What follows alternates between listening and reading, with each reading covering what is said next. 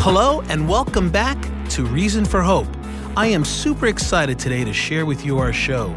We are going to stretch your brain today and perhaps even challenge your perspective. We're going to ask you to think, pause, and reflect. Wait a minute. Are you driving? Well, slow down. You're going to get distracted. Dr. David Heideck and I are going to discuss how our bodies reveal who we are. Also, I've got someone you got to meet. Someone who drew me into a deeper understanding of our faith. I personally believe he is a modern-day doctor of the church. Dr. Peter Kreeft is with us today. That is so cool. So if you just found us today and know very little about Array of Hope, we are a non-profit lay apostolate serving the church. We release daily reflections, lots of videos on the faith, the saints, and music, lots of music. We have hundreds of videos on our YouTube page. By the way, all the music on this podcast is original music produced by Array of Hope. So you can check us out on Spotify, Apple Music, or your favorite music outlet. Our social media handles are Array of Hope on Facebook, Array of Hope Show on Twitter and Instagram. And by the way, you got to subscribe to this podcast so you get a reminder every time we're going to be releasing a podcast. And you might notice that our theme here is hope. Hope, Array of Hope, Reason for Hope, everything's hope. And there's so many reasons to have hope. And today we're going to share with you so you can better understand how our bodies reveal the hope we long for. So hang tight, and here we go.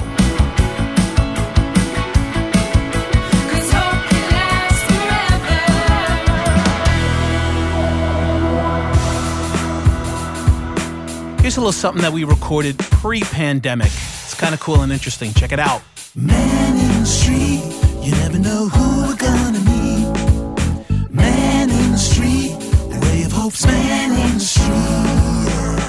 So here I am at Boston College in Massachusetts. This is a stunning college if you've ever been up here. It's just beautiful. And I'm going to go out there and I'm going to just talk to some students and see what they think about their Catholic faith.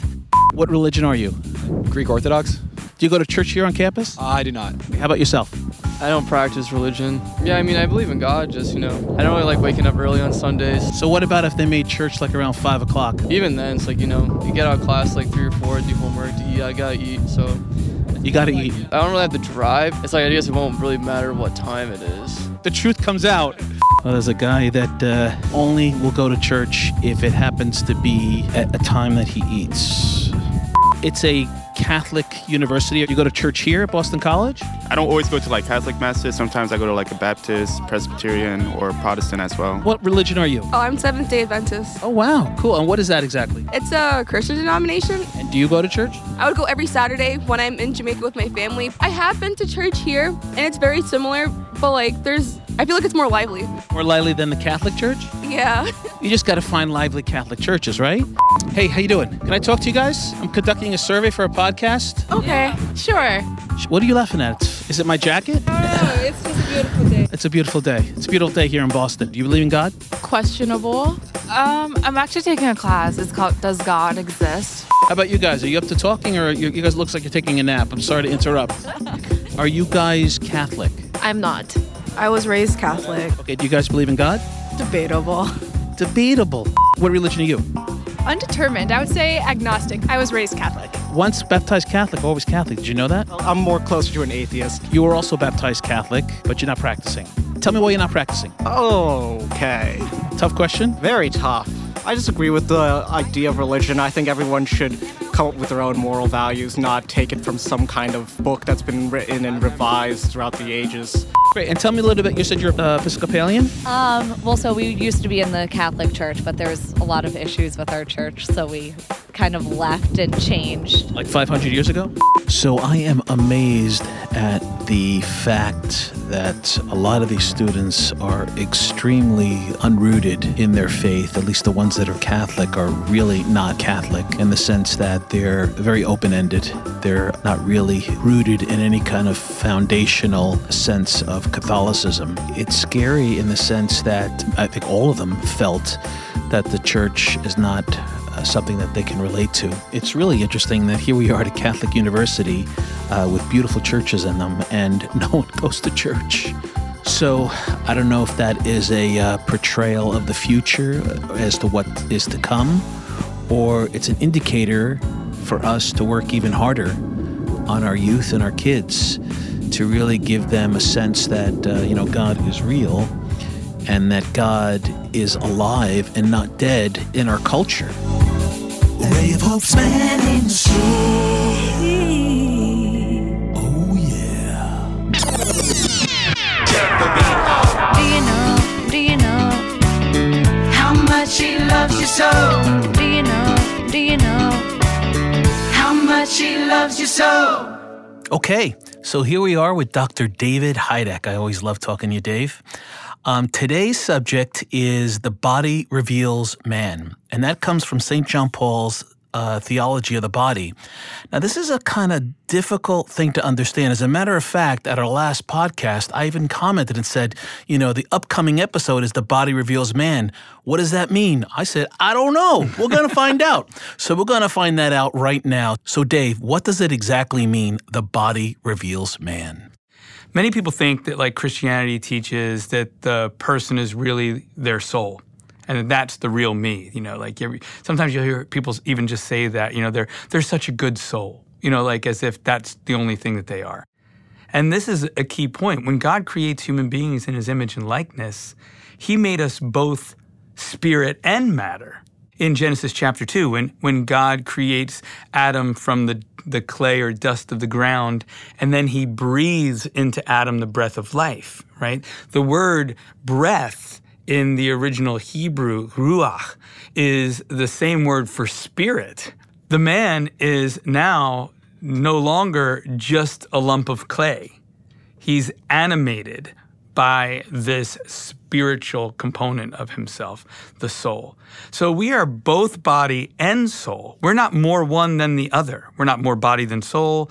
We're not more soul than body. We are completely one person that is a composite being of body and soul, matter and form, as St. Thomas Aquinas would say.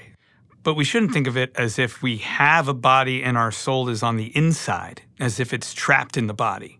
That would be the belief of Platonic philosophy or some Eastern religion perhaps, but it's not Christianity.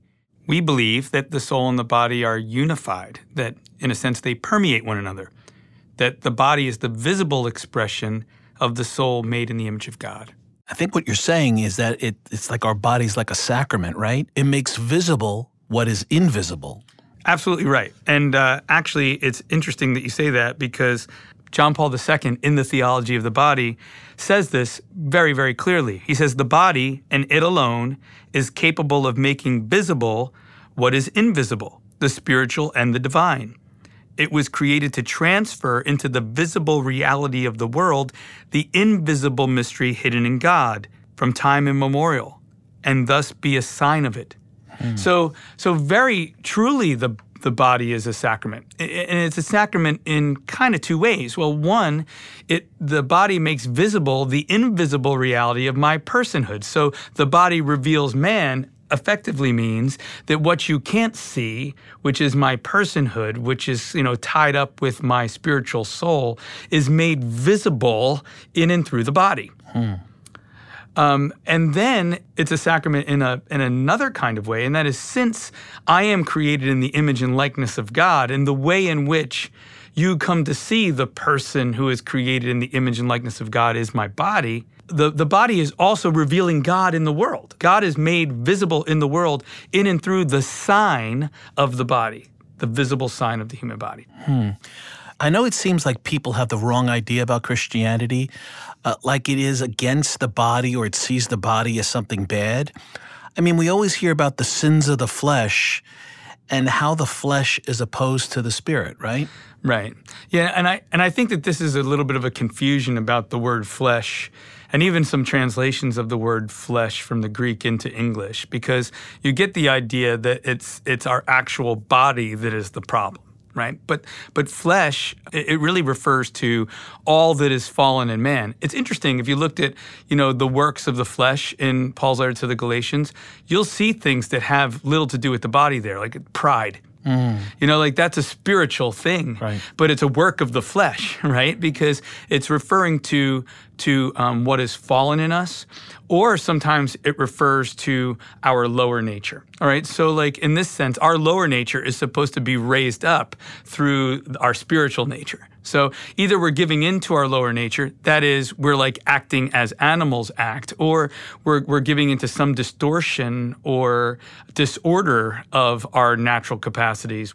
So when the spirit is opposed to the flesh, it's really like the way in which God calls us to live and the way in which our natural capacities are supposed to be ennobled, right, is supposed to be what we're about. We're supposed to live life according to the Spirit. But that doesn't mean like an out-of-body life. That means a life where the body is being directed by our spirit that has been ennobled and empowered by grace. Even like the desires of the body are now ordered properly by grace. And when they are, that's no longer the works of the flesh. So what are some of the consequences of getting the body wrong? If we do not see the body as the way God created it, and that is to be good, or we don't understand that our bodies are us, that has to have consequences as how we live, right? Yeah, I think this is true. You brought up just before, and I was kind of responding to it. You can have the idea of the body bad, so that anything that the body desires is bad, and therefore, for example, sex is bad, or sexual desire is bad, or, anytime I like a good meal, somehow I'm automatically being gluttonous. There can be this sense of all things being bad, and that can cause people a lot of anxiety. Sometimes when I'm teaching, even about lust in the heart, I have to help people distinguish between a sexual attraction and what lust is. But on the other hand, we can have a wrong attitude about the body in a different sort of way. For example, let's just take the abortion issue.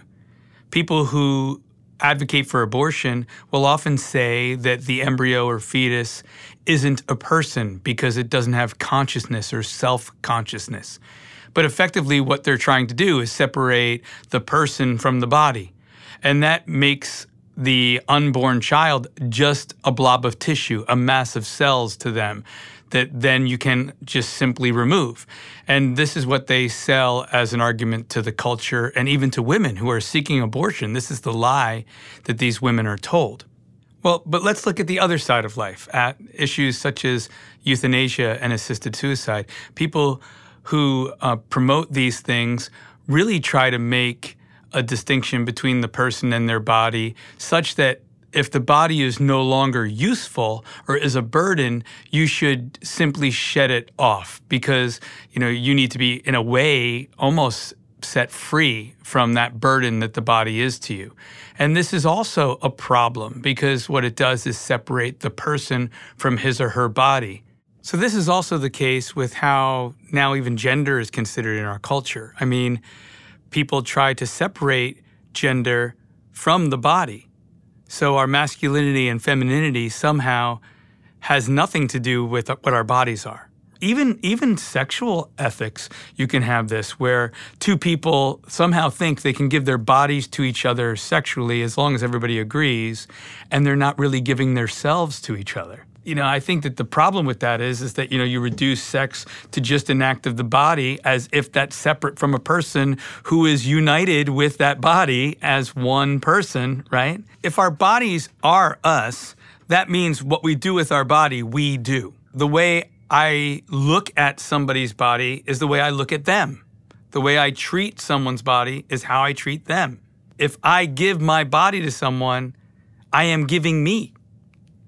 And so you get people using one another as objects because they've reduced the body to an object, to a thing. We thingify people all the time. Think about pornography. That's just thingifying the body, where you don't even see. Do people even care about those are people on their screen, made in the image and likeness of God?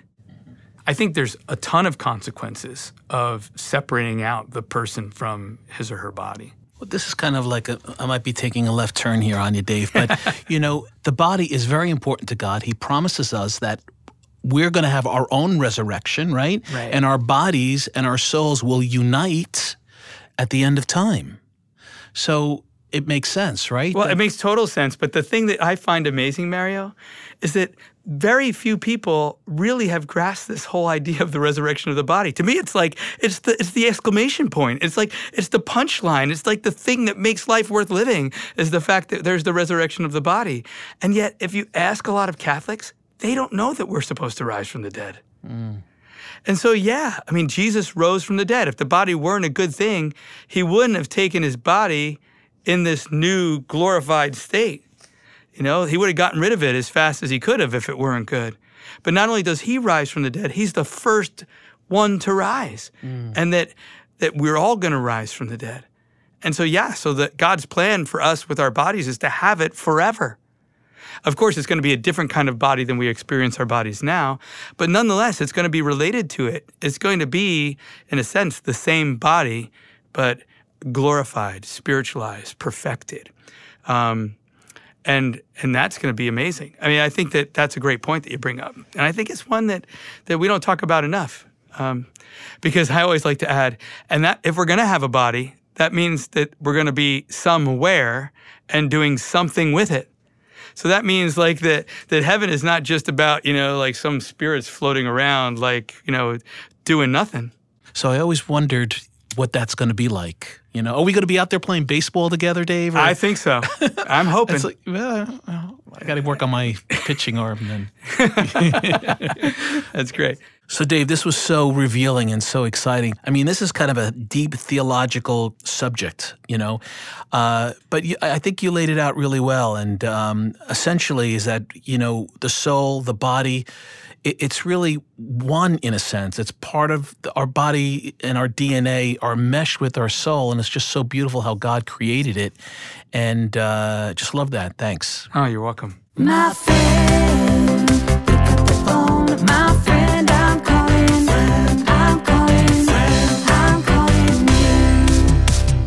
So today's mystery caller is going to be David Carollo. Now, he is the executive director of the Blue Army Shrine in Washington, New Jersey. We became friends several years ago when we were doing Fatima Gems here, and he has the only recognized shrine by the Vatican on the apparitions of Fatima right in New Jersey. It's an amazing complex, and he's an amazing man. So let me give him a shout and see if he would be willing to be surprised on this week's podcast surprise phone guest. Yeah. I'm getting a little excited and ahead of myself. Mario, how are you? Hey, Dave, how are you? Good. Good. It's always funny now. There's no surprise element when we have caller ID, right? I wanted to surprise you, and I can't do that. Oh, well, I'll just pretend I don't know who it is. So listen, where are you? Munich, Germany. We're in Munich right now. Oh my gosh, you're like a traveling man. It's incredible. You never know where you're going to be. I know. Let me tell you what I'm doing. I'm actually recording a podcast, and I'm recording our conversation right now because I want you to be on the podcast. Is this okay? Do I have your approval? Sure, absolutely. Yeah. So that's awesome. So now I haven't had an international mystery phone call guest yet, and this is it. I think this will fall into that category, I think, right? Yes, I think it will. Awesome. So our theme today is the body reveals man. What does it mean to be a human person made in the image and likeness of God? To be created to manifest God's love in the world? I know it's kind of a heavy theological question, but I know you're up to the task, and you're right next to Rome. Yeah. What do you think about that? What does it mean? Well, it means that you follow what God created you for. We are put here to promote the Word. So we're supposed to become an image of God for others to see, right? So that's where, how we present ourselves. That's what this is about. And we have to try to become holy in order to make other people become holy. I mean, it's the saying that you cannot give what you do not have, right?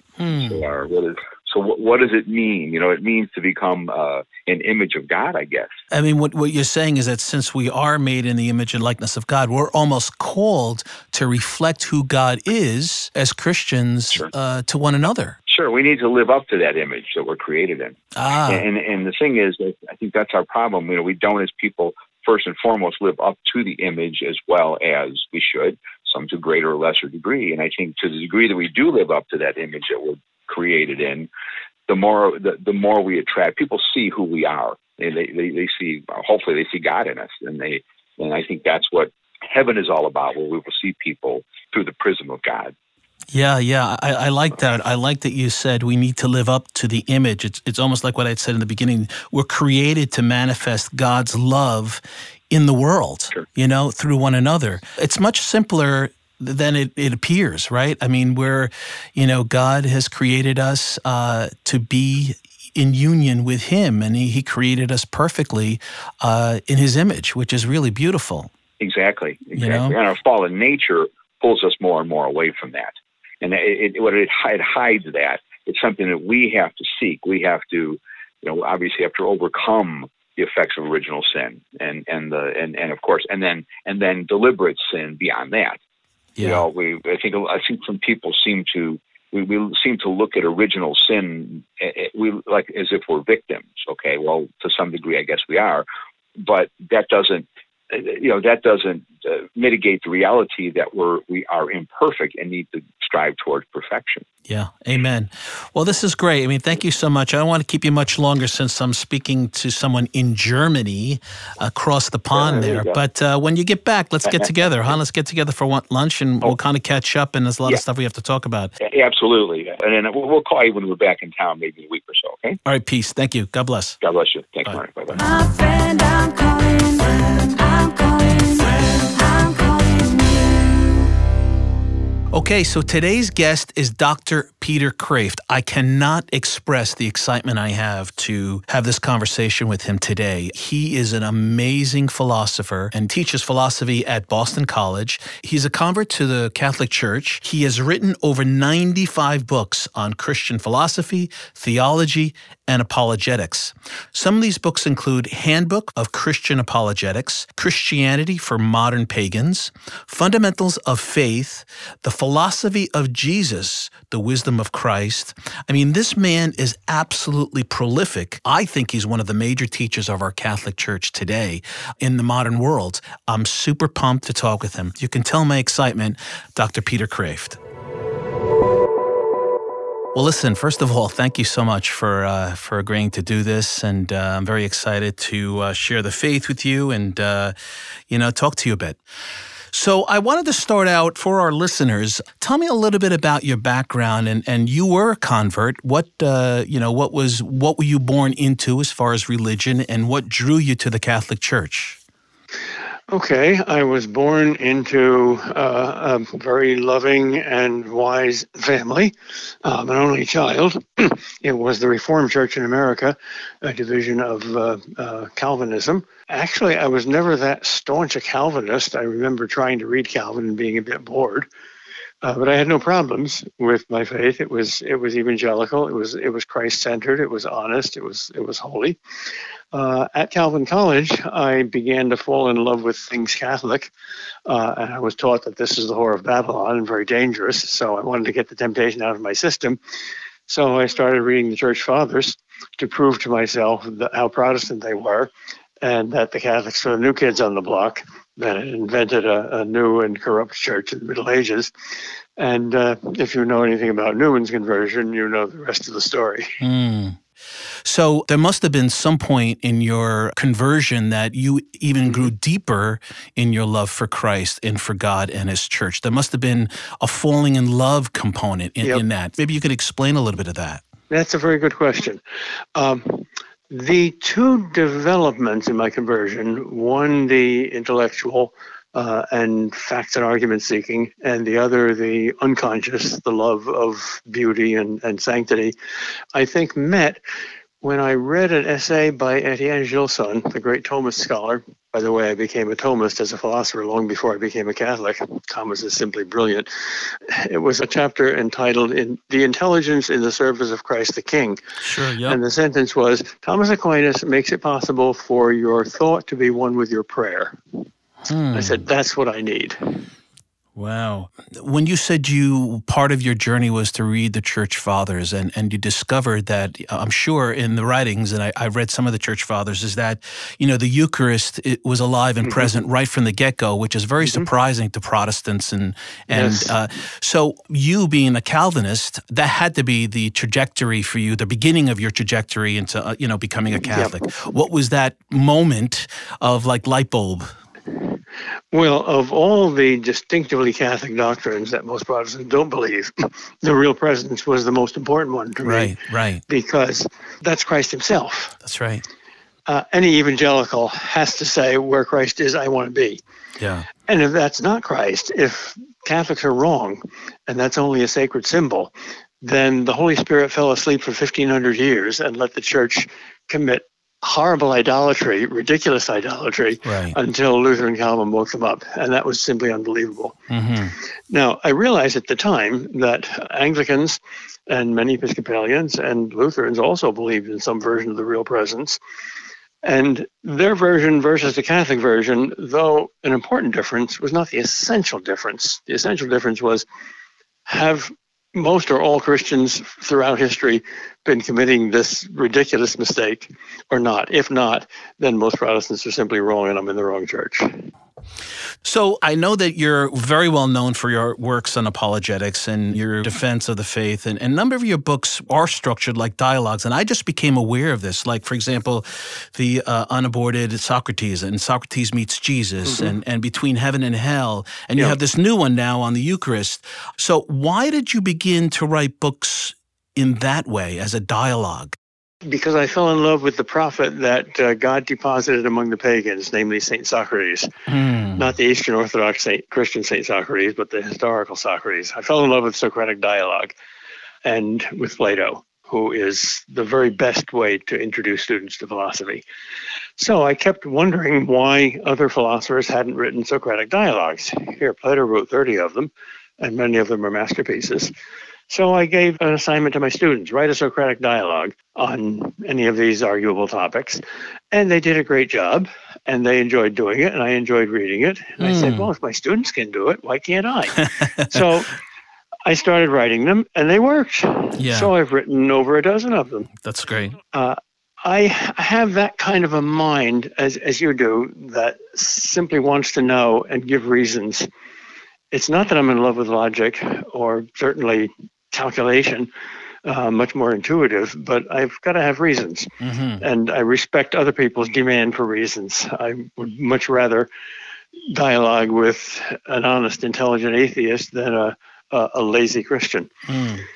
When I was in Japan studying Zen Buddhism, one of the Zen masters, after a little bit of interview, said, I will not do what you asked me to do, Professor Kreeft, teach you techniques of Zen meditation, because it wouldn't do you any good. You'd never become enlightened. I said, why not? He said, because I know who your favorite philosopher is. At this time, I had not published any books yet, so he had no way of knowing. I said, who? He said, Socrates, isn't it? I said, yes. How did you know that? He said, just after a half hour's talking with you, I know that your mind is split into two halves like a Socratic dialogue, and each half demands answers from the other half. Wow. And that's fine for a philosopher, but you'll never become enlightened. That's cool. I said, thank you. That was an insight. Well, it's kind of entertaining, the approach. Well, it's the same reason sports are interesting. That's right. That's right. It's a war. It's a drama. Right. Exactly. You don't know what's going to happen next. Yeah. Yeah. Each one of our podcasts has a theme. Our theme for today is The Body Reveals Man. And this theme is from St. John Paul's Theology of the Body, emphasizing how our body is truly us and we are the body and soul in unity. Can you give me your comments regarding that? Yes, there's a very good book by Chesterton, who I think is one of the greatest geniuses who ever lived, on Thomas Aquinas, called St. Thomas Aquinas the Dumb Ox. And he argues that Aquinas restored the Christian view of the body and matter and nature and the natural over against the necessary counterweight that his predecessors provided, the priority of the soul, which is also true. But paganism had taken something good that God had created, namely the human body, and virtually worshipped it. And that had to be undone. And that took centuries, a kind of purgatory. We also call it the Dark Ages. And then when Christian civilization emerged out of that dark ages, you get a new humanism, a new appreciation of nature and of matter and of the human body. And that's especially true of Aquinas. The basic principle in Aquinas' theology is not just a reconciliation of the supernatural and the natural, but the fact that grace, divine grace, the supernatural, always perfects the natural. Faith perfects reason, agape perfects the natural loves, and the soul perfects the body. They're not aliens or enemies, they're friends. And therefore, the image of God is, as John Paul so brilliantly shows, in the body as well as in the soul. Gender is a kind of icon of Trinitarian love.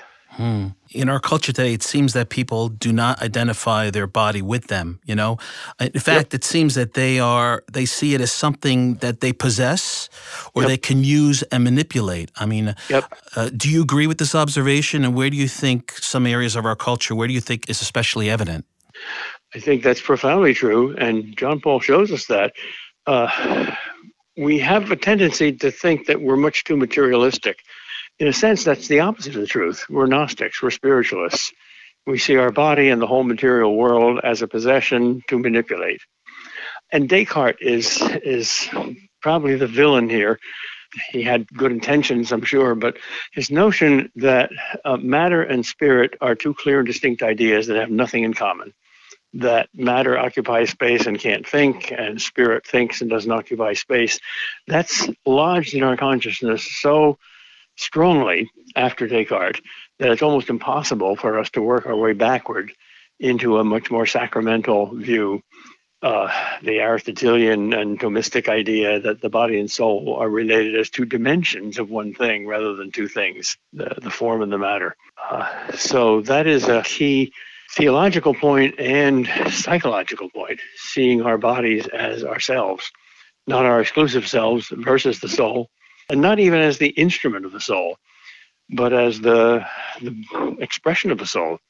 Yeah. The body is the soul in a material form, just as love is gravity spiritualized, or gravity is the body of love. They're one thing in two dimensions. It's beautiful. Do you see it as a connection in some way that we're made in the image and likeness of God? Absolutely. God is love, and love always perfects the beloved.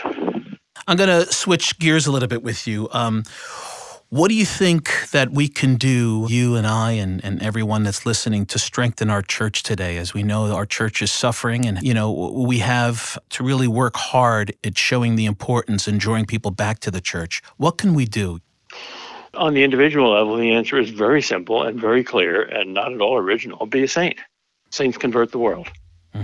Saints are spiritual suns that draw all the matter in the solar system to circulate around them. 10 more Mother Teresas would reconvert the world. So your answer is to become Mother Teresa? Yep. Her vocation is different than the other saints. Easier said than done, Pete. But Mother Teresa, now you have to carefully theologize this. Mother Teresa is Christ himself. St. Paul says, for me to live is Christ. It's even beyond just the imitation of Christ. It's the very life of Christ in you. And the more you let that in, the more it comes out and the more it converts the world. It's incredibly simple. Simple to understand, very difficult to do. So, I mean, it sort of leads me to my next question. How can we change our culture to be drawn toward God and to recognize that God is real in a culture where God is denied, per se? And essentially, it's being an example is what you kind of just said, and being the closest that we can become to Christ-like. Is that sort of what you're saying there? Yes, but that's secondary. That flows from something more primary and more fundamental. How did Jesus do it? How did he influence so many people? I think the secret is in what is beyond words. He spent nights in prayer. He abruptly left his ministry to become one with his Father. He plugged into the infinite source of spiritual energy, and then everything else took care of itself. So if there's a single word, the answer is prayer. Yeah, I think that is the single word, right? Yeah, and that's not a technique. That's a desire. You pray, first of all, with your heart. Even discernment follows that. when his critics asked Jesus, how can we understand your words? We don't understand your teaching. And you say it comes from God whom you call your Father. We can't believe that. He answered, if your will were to do the will of my Father, you would understand my teaching and that it comes from him. That's beautiful. So that's a good prayer for all of us, right? To pray for our culture to fall in love with Christ, to fall in love with his church. I think that's something we could do daily. That's awesome. Peter, Dr. Peter Kreeft, thank you so much. It's been a joy sharing this time with you. It's been a joy in fellowship with you and being inspired by just listening to you talk. And it was a pleasure for me to spend this time with you. And that's reciprocated on my part. God bless your work. God bless you, Peter. God bless. Wow, that was a really fun interview. I hope you learned a lot. I certainly did. You know, I want to take a moment and just share with you something that's on my heart, something that's personally affecting me. These are certainly unique and unsettling times. So many of us are worried about the future of our nation, our church, even our families. The stress and the anxiety levels are at an all-time high. And how do we handle this? I have come to understand we are really not in control, and we just need to surrender it. The fact of surrendering control can be in itself stressful because we need to trust in something, right? And what is that something? Well, you can guess what I'm about to say. We have to hand it over to God. We just have to trust Him. And I have to say, it isn't easy. But at this time, we need to learn or strengthen our trust in God.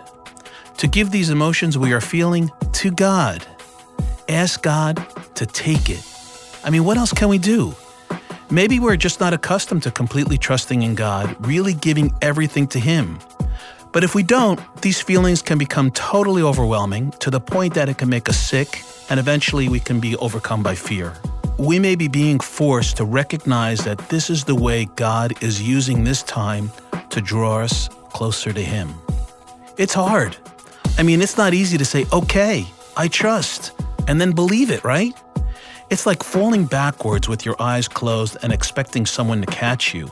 But we have to think of it as a new virtue. Through discipline and repetitiveness, it can become a new normal. We need to make this a deliberate and intentional act. Trust is like a new attitude, a new behavior. Trust is positive. And this belief that God is in control will give us peace. It's like when Jesus asked Sister Faustina to teach us all to pray this specific prayer during her apparition with him. It was very simple. Jesus, I trust in you. Now I'm going to give you a little technique on how to do this, okay? Are you ready? Here goes. Just do it. Come on, say it with me. Jesus, I trust in you. Trust me, you'll be better for it. Well, I'm not asking you to trust me. I'm asking you to trust God. You know what I mean, right? So we talked about a lot of stuff in this podcast, and you might have some questions on the teachings of the Catholic Church, or concerns about the Catholic Church or your faith, or anything that you might have heard today. We want to hear from you. Send us an email to podcast@arrayofhope.net, and Dr. David Heideck will respond in an upcoming podcast and try to answer your questions. This podcast, by the way, is made possible by donors and supporters of Array of Hope. And you could become part of the Array of Hope family by going to our donation page on our website at arrayofhope.net. So please join us on our next podcast with an all-new theme, new guests, new surprise calls, and new discussions with Dr. David Heideck and myself. Our theme next time is going to be the domestic church. Hey, it's all about the family. And this is an important episode. Our guest is going to be Teresa Tamio. This is going to be an amazing show. You gotta check it out. It's going to be fun. And by the way, if you haven't subscribed yet, please subscribe to this podcast and also give us a favorable rating. It really helps our reach and our marketability. So listen, thanks a lot for joining us today. And remember, there's always a reason for hope. This is Mario Costabile. Until next time, peace.